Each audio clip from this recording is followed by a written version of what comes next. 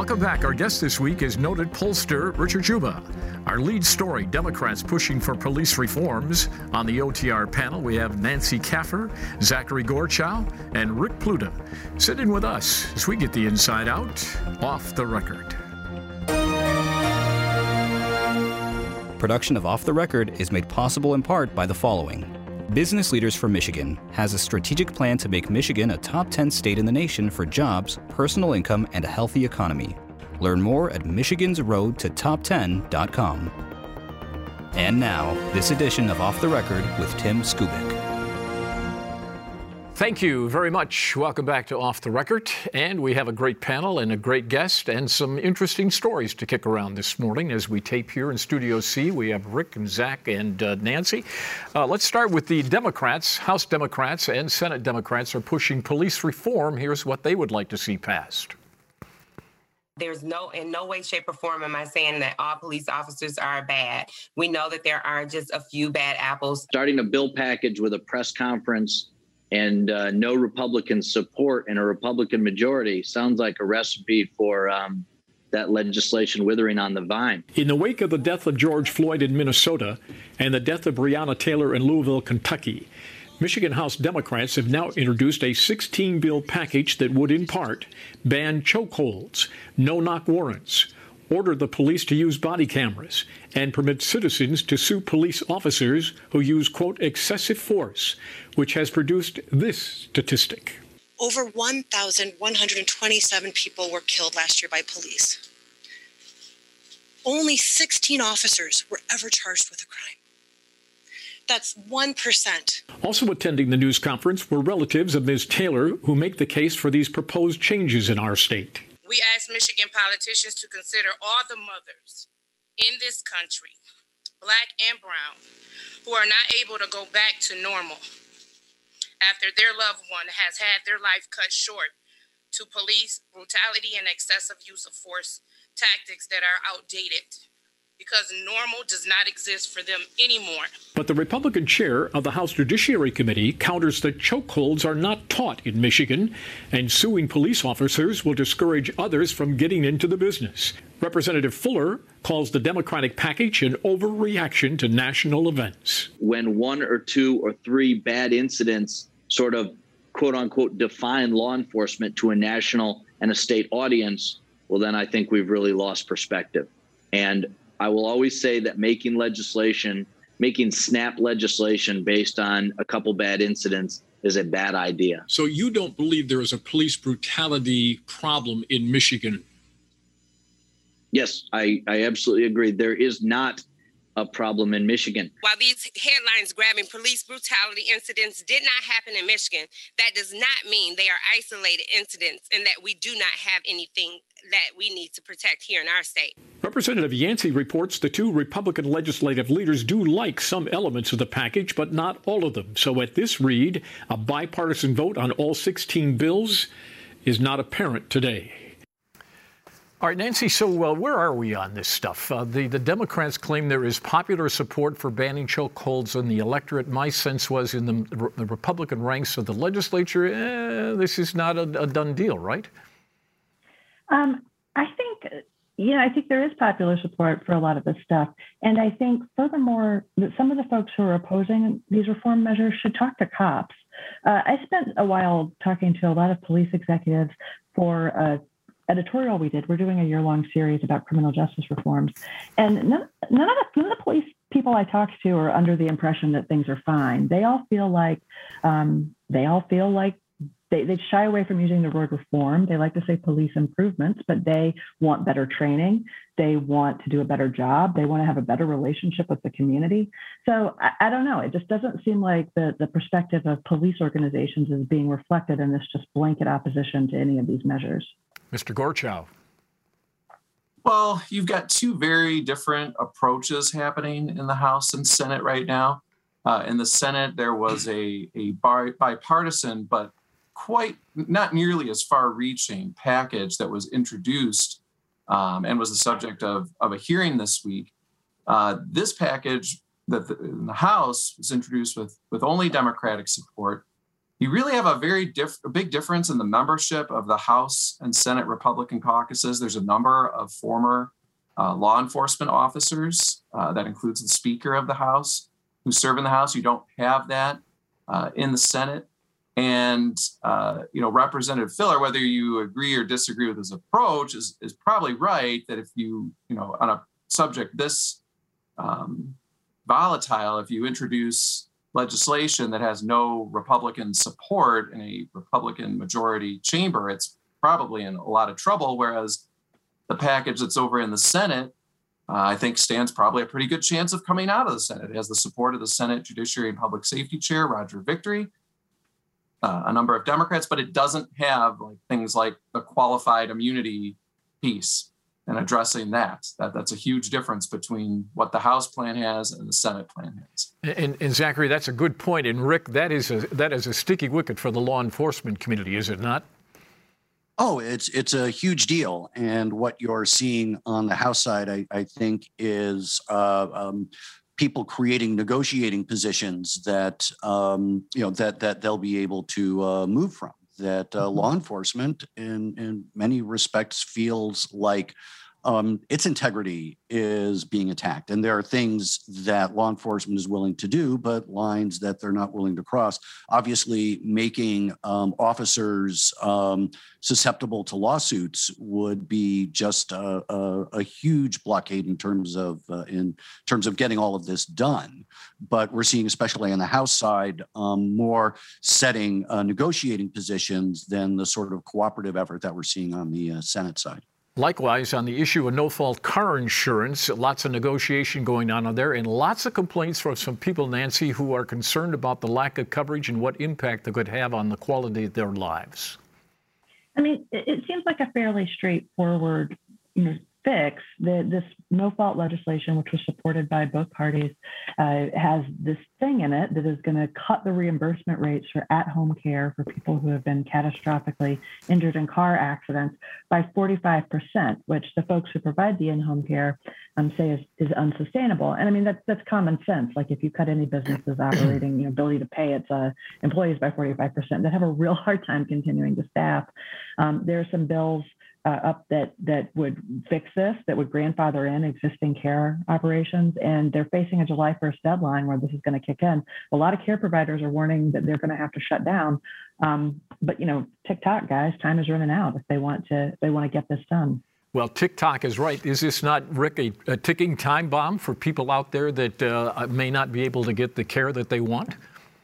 Oh, of course it is. That, but to be expected, because we're changing the whole platform that our insurance, at least when it comes to catastrophic coverage, is built on. And so clearly there were going to be problems. And the issue is that, like the rest of the insurance system, it's very complex. And so coming up with a fix might take longer than it takes to get to July 1st. I mean, what I'm looking to see is what kind of stopgap that we might see created in order to address that. Zachary, I think this is the bill is coming due on this statute. When it was passed in the spring of 2019 and signed into law on the deck of the Grand Hotel, Governor Whitmer and the bipartisan legislative leadership was very busy focusing on the rate reductions that this was going to mean for the motoring public. But everybody knew, none of these elected officials should attempt to act surprised by what's happening now. Everybody knew in 2 years, this fee schedule was going to hit like a sack of bricks. And it's finally 2 years later. And now the bill's coming due. The governor seems pretty uncomfortable. She already kind of put a finger in her natural constituency by signing by signing this in the first place. But she was able to get the positive of reducing rates, which there's been a clamor for in the public. And now she's saying, well, I'm concerned. I understand this is a scary moment for people. But right now, I think, certainly Mike Shirkey, the Senate Majority Leader, seems completely disinterested in addressing this. He wants to see if this takes effect. The Republicans they're voicing a lot of skepticism that these brain trauma clinics, severe injury clinics are actually going to shut down. That's what these clinics have threatened for a long time. They do have to give, I think, a 30-day notice that they're going to shut down. The first one of those did occur yesterday for a brain injury clinic in Coldwater, I believe. But unless and until there's some rash of announcements that there's going to be a rampant closures, I think it probably will take that type of a crisis to force the legislature to do something. Well, the interesting thing here, Nancy, is Mr. Shirkey's strategy of let's wait and see what happens could be a roll of the dice that produces some national headlines that would put the Michigan legislature and the state of Michigan not on the front page the way they want to be. Exactly. I think this is an interesting cautionary tale about the specter of fraud. This reimbursement rate was cut as part of this reform package because there was this belief that there was all this fraud and overbilling in the catastrophic care system. And I think we've all covered politics long enough to know that when someone rolls in talking about how they're going to save a lot of money via eliminating waste and fraud, you should always roll your eyes a little bit because there's never as much as they're saying there is. And it's a nice thing to set up and say you're going to attack, but how does that really play out? And I think what we're seeing here is that the system, it'll depend, like Zach said, do care centers start to close? Do they stay open? But does the quality of care or the hours they're able to staff dramatically fall off? How that all plays out should let us know a little something about whether or not fraud in the system was the boogeyman that it was set up to be in this reform conversation. One other point. Go ahead, Rick. Did you have one? I was going to say that I don't want to overstate this, but that bill signing was supposed to be a setup for the relationship between Governor Whitmer and the legislature, especially Republicans in the legislature. And I think the fact that we are facing this wall shows how ineffective that particular tactic was, because we've just seen deadlock after deadlock, and here there are real and immediate stakes, and there's been no effective discussions for fixing it. And I think another thing is to keep in mind is that Detroit Mayor Mike Duggan really wanted this reform. He campaigned on the idea of de-insurance, which was going to be more affordable auto insurance rates for Detroiters. We pay the highest in the universe. And I don't really, I've seen some research that suggests that rates have dropped in some places. I don't think we have any real clarity on whether or not rates dropped meaningfully in Detroit in the highest billed zip codes. And so, if we've traded all this care, complicated this care system that I think was the finest in the nation, and I think the jury's still out on whether or not we got really meaningful rate reform for the people who needed it the most. Well, Zach, Tim, if I could jump in on that, yeah. You asked Mayor Duggan, a huge admission and concession this week at a news conference on a different subject with the governor sitting next to him, saying that this statute, the no-fault changes, failed to get rid of territorial rating. That is the reason why people like Nancy, who live in the city of Detroit, are paying an absurd charge for their auto insurance. And I was just gobsmacked hearing him admit this. This was in large part most of the Democratic rationale for supporting this package. The governor and her Lieutenant Governor, Garland Gilchrist, spent weeks bragging on that we finally got rid of rating by zip codes with the statute. But the thing was, and everybody knew it at the time, yes, they got rid of rating by zip codes, but they allowed rating by territory. And so there's still this chasm in what Detroiters are paying for their insurance versus everyone else's. And you could hear, a penny for the governor's thoughts as the mayor was saying this. Well, and they eliminated setting insurance rates by credit score, but they were able to still use credit report. So tell me your credit report doesn't have your credit score on it.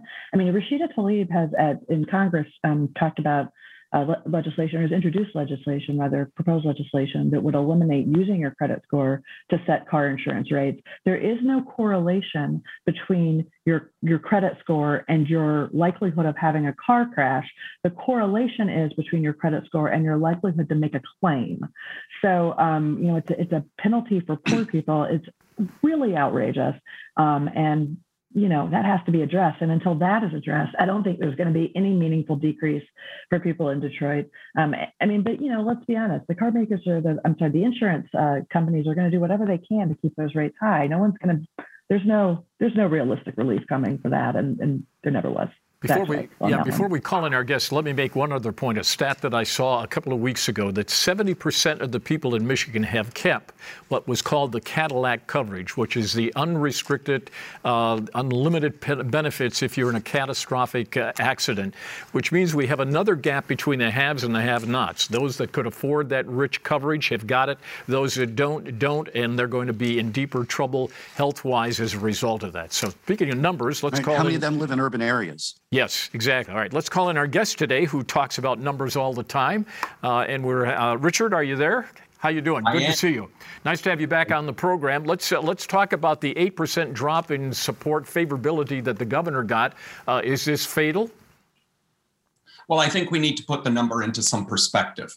During COVID, there was a rally around the flag moment. And that is a lot of Michiganders liked what Governor Whitmer was doing because we were in a crisis. But she was around 59% approval. And that's kind of unsustainable territory for a Michigan governor. We haven't seen that number very often for Michigan governors. She's fallen back to 50. To put that in some perspective, in the 8 years we polled on Governor Snyder, that was his high point. So the question is, where does she go from here? The voters are moving on from COVID, and I think they're going to judge Governor Whitmer by how she moves on, in the next year and a half. As I like to say, voters judge you on your next crisis. Is it possible that the Whitmer camp went, whew, that was close, we thought those numbers would be lower, given all of the attacks that she has taken in incoming fire from the Republicans on the plane thing and the land shark stuff? Was that relevant in those numbers? Well, I think it was relevant.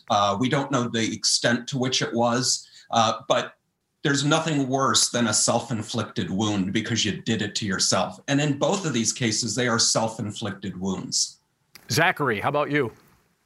Let me ask you this, Richard. Is it possible that Governor Whitmer's approval rating last year was overrated by the pollsters? I mean, if you look at just about all the public polls had Joe Biden winning the state by 8 to 10 points, had Gary Peters beating John James by 8 to 10 points. These same surveys also had Gretchen Whitmer up, at about 58 to 60% approval rating. Obviously, Biden ended up winning by about 7 points less than what his polling average was. Gary Peters by about 8 or 9 points less than his polling average. Was this just a case of these? Maybe this is now reality is catching up here. That the actual on the ground feeling. Well, I would say reality is catching up in that the rally around the flag moment is gone for the governors. They now have to govern without this crisis, which helped prop up their numbers, I think. And it wasn't just Governor Whitmer. It was governors across the Midwest who have seen bounces in their numbers based on how they were handling COVID. In terms of, where the numbers overstated, let's not confuse likely voter surveys with registered voter surveys. And I think that's what we're looking at right now is registered voter surveys. We haven't got to that point where we're screening people to see if they are going to vote in the 2022 election yet. So that's going to, those two different types of surveys shift numbers a little bit, but I don't think it explains the full difference. Nancy?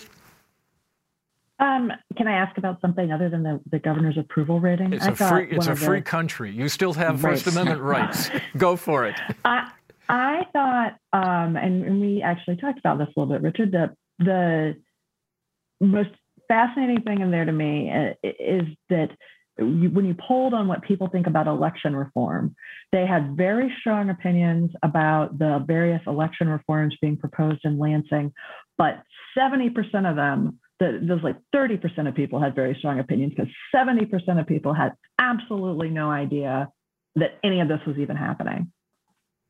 Well, yeah, I mean, I think this is a perfect example of voters don't care how the sausage gets made. They just want to see it on the shelf.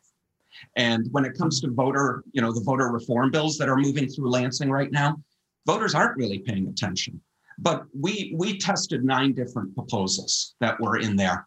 And, voters aren't opposed to all of them or for all of them. There's a bipartisan consensus towards some of these. And at the top of the list is this proposal that if you vote in person, that you need to present your ID, a government issued ID.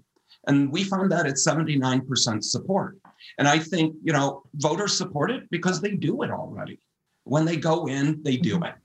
But that support drastically drops on the question of sending in your driver's license for absentee voters. And, there were some proposals that just bombed.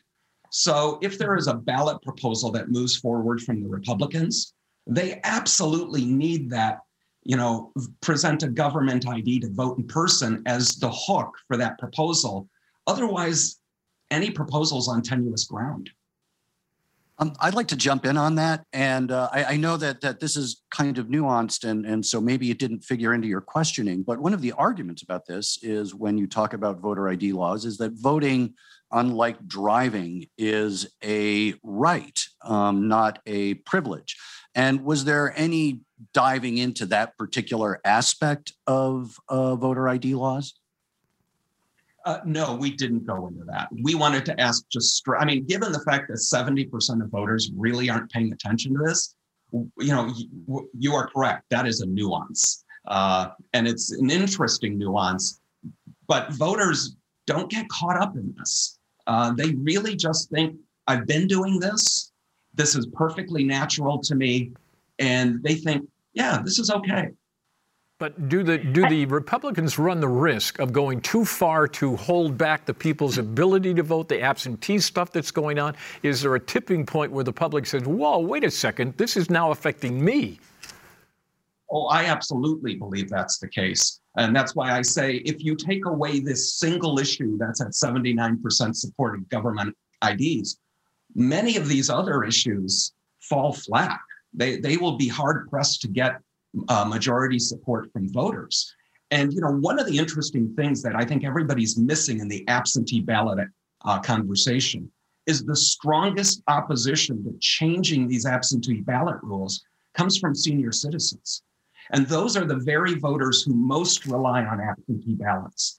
And I find it interesting that we're not focused or talking to senior citizens about what they think the changes should be to absentee ballots, because they're really the ones who use it. And I think moving forward, they will continue to be the heaviest users of absentees. Zach? Richard, where do you think the governor's most vulnerable right now? I mean, if we look back at 2018 election, 9.5-point landslide victory, ran up numbers in a lot of different areas. Are you seeing signs of any fall off in areas where she was strong before? And generally, where do you think she's vulnerable? With what voters? Well, I think she's most vulnerable with independents. When you look at these numbers, we looked at, this is the first time this year we've looked at what the dynamics look like going into 2022. And they look exactly like 2018 and 2020. The motivation to vote is still sky high. That has not changed. And, both sides of the aisle have taken their corners. She's going to have Democratic support. They are lined up already. Republicans are going to be opposed to her, no question. But where are these independents going to go? And Michigan elections are decided by Southeast Michigan independents. I think if there's an area that surprises me that she isn't putting greater focus on right now, it's frankly the economy. Michigan is a jobs state, and that's not going to change anytime soon. And, I'm surprised not to hear more talk about the economy coming from the Whitmer administration. And, I think Republicans are going to go after her. What's surprising is Michigan's unemployment rate is drastically lower right now than the national average, but you'd never know it from the conversation. Nance? In your poll, it was also clear that she continues to enjoy strong support from women. And in 2020 and 2018, women really kind of drove a lot of what happened, especially in 2020 when, suburban women in Oakland County really turned out, right? I mean, that was a bit part of the what happened there. Were those independents? Were those Democrats who had sat out for some cycles? What's going on there? And I'd love to hear more about your thoughts about her support among women and how that may play out in 2022. Well, as I said, what we're seeing right now is the political dynamics have not shifted from either 2018 or 2020. And part of those dynamics are women strongly broke for the Democratic Party. I don't see that changing, at least in the short term. And, I think she's going to do well with female voters. It's part of her base of support. But from a geographic scale, we talk a lot about, the Republican Party is talking a lot about their perception that, there was fraud in this election. But what nobody's talking about is that, there were 100,000 more voters coming out of Oakland County. Mm-hmm. There were 60,000 coming out of Kent County. And any Democrat that wins Oakland and Kent County by 130,000 votes is going to win the state of Michigan. It's quite frankly that simple. Republicans need to do better in those two counties specifically with suburban voters. And that's where I think the question of how do the Republicans play to women really is worth watching. That's going to be the determining factor. Richard, stay tuned. We're going to do an overtime segment with you if you're game for that, and I know that you are. And our panel, take a deep breath. We're going to do some closed credits, then go to WKAR.org for more of our conversation. See you there. Production of Off the Record is made possible in part by the following. Business Leaders for Michigan has a strategic plan to make Michigan a top 10 state in the nation for jobs, personal income, and a healthy economy. Learn more at michigansroadtotop10.com. For more Off the Record, visit WKAR.org. Michigan Public Television stations have contributed to the production costs of Off the Record with Tim Skubick.